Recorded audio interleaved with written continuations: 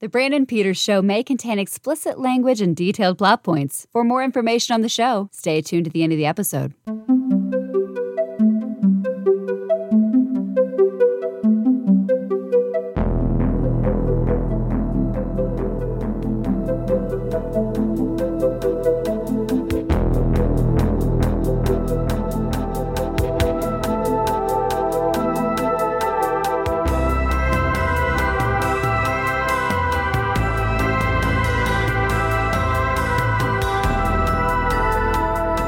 And now, here's Brandon.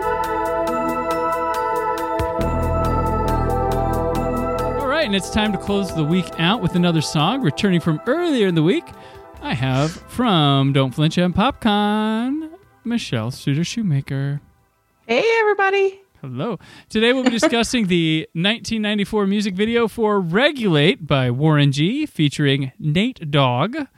Comes from Warren G's album Regulate, G-Funk Era, and the soundtrack to Above the Rim. Warren G's album also featured the singles This DJ and Do You See, and sold over 3 million copies in the U.S., certified triple platinum. Did you own this album, Michelle? Either of them, the Above the Rim soundtrack or Regulate G-Funk Era?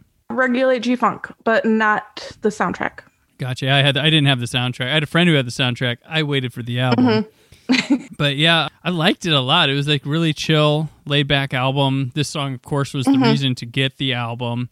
Yeah. And it reached number 2 on the Billboard Hot 100, this song, and had heavy play on MTV. Like you could not, like I wanted to see Above the Rim because I saw this damn thing so much. I ended up renting it on VHS. I didn't see it in the theater, but yeah.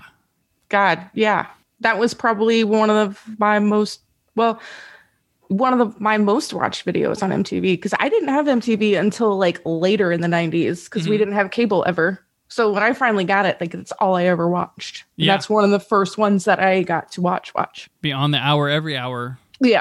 Like it had the TLC waterfall syndrome. Like keep exactly. playing that thing. Keep playing that thing. Over and over. And over and over. And then samples Michael McDonald's song, I Keep Falling Every Time You're Near, and a little bit of Sign of the Times by Bob James. And there's a brief Let Me Ride snippet by Dr. Dre in there. And the intro, of course, features clips from the movie Young Guns, the Regulators. Yes. And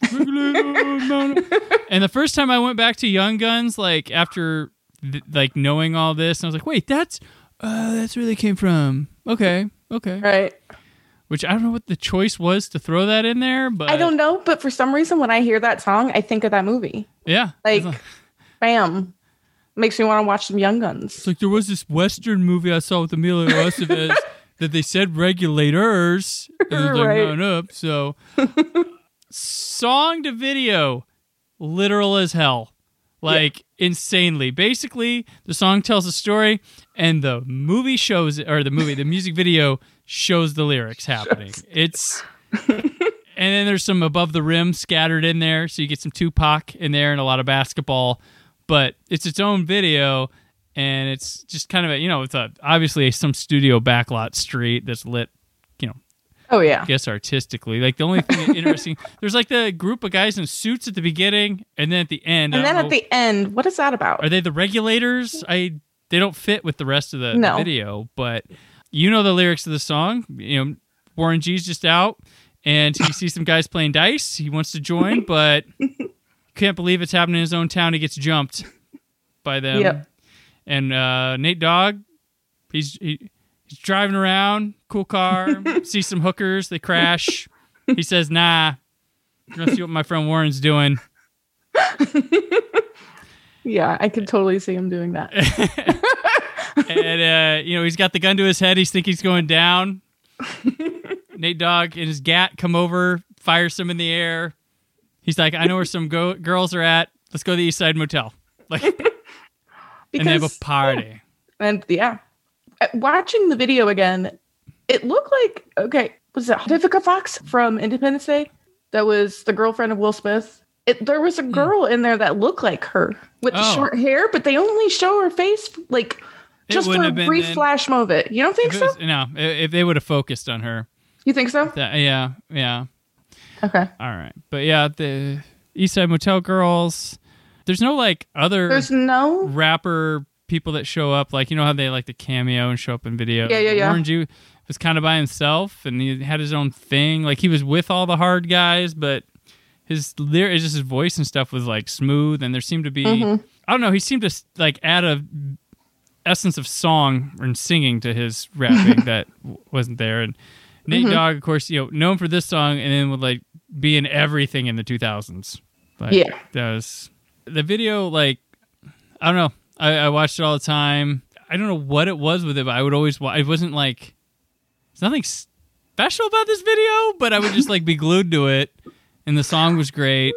You got the hot chicks. You got the cars bouncing. I don't know. I guess.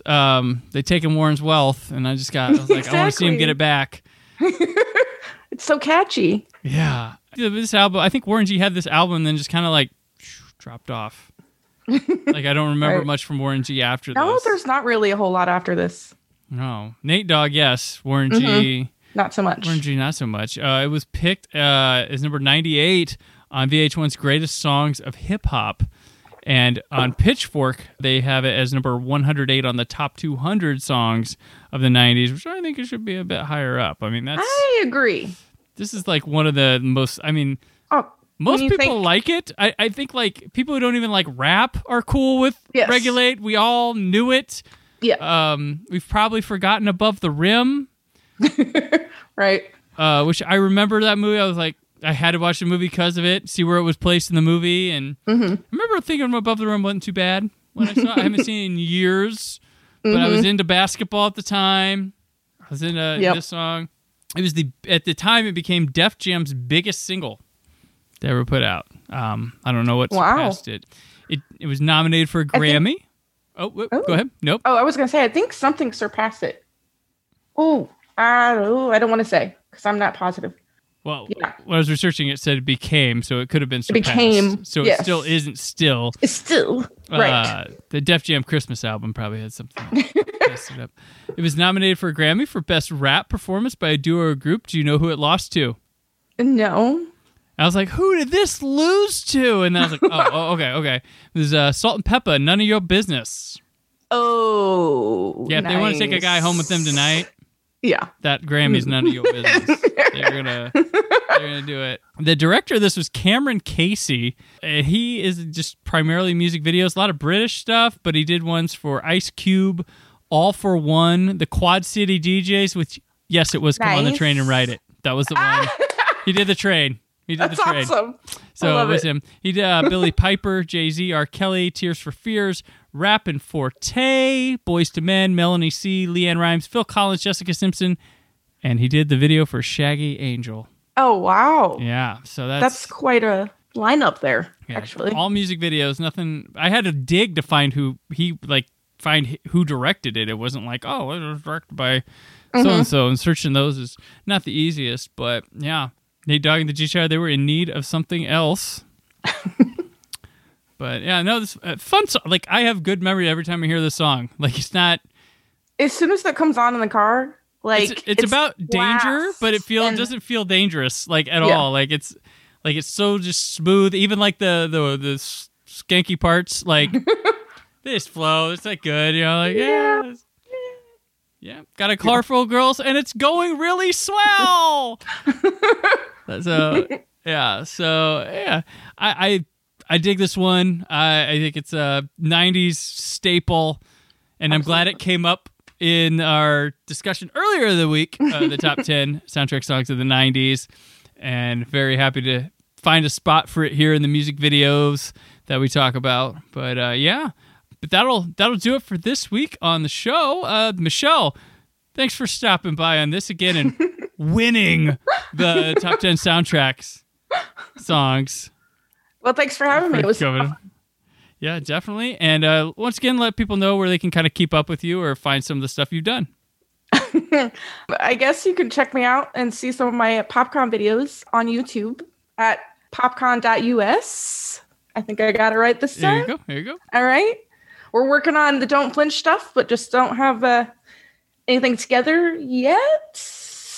Hopefully soon. We're like... Don't rush. Don't rush. So what it is. It's don't wait. currently don't listen, but we want you to when we have exactly things to listen to. Excellent. All right. Well, and I'm on Twitter and Instagram at Brandon4KUHD, written work at WhySoBlue.com. The Brandon Peters Show returns Monday for another week of fun. But until then, always remember to keep the positivity in your online film chatter. Thank you for listening. The Brandon Peters Show is a Creative Zombie Studios production. Produced by Brad Shoemaker and Brandon Peters. Written and edited by Brandon Peters. Announcer vocals by Jessica Alsman.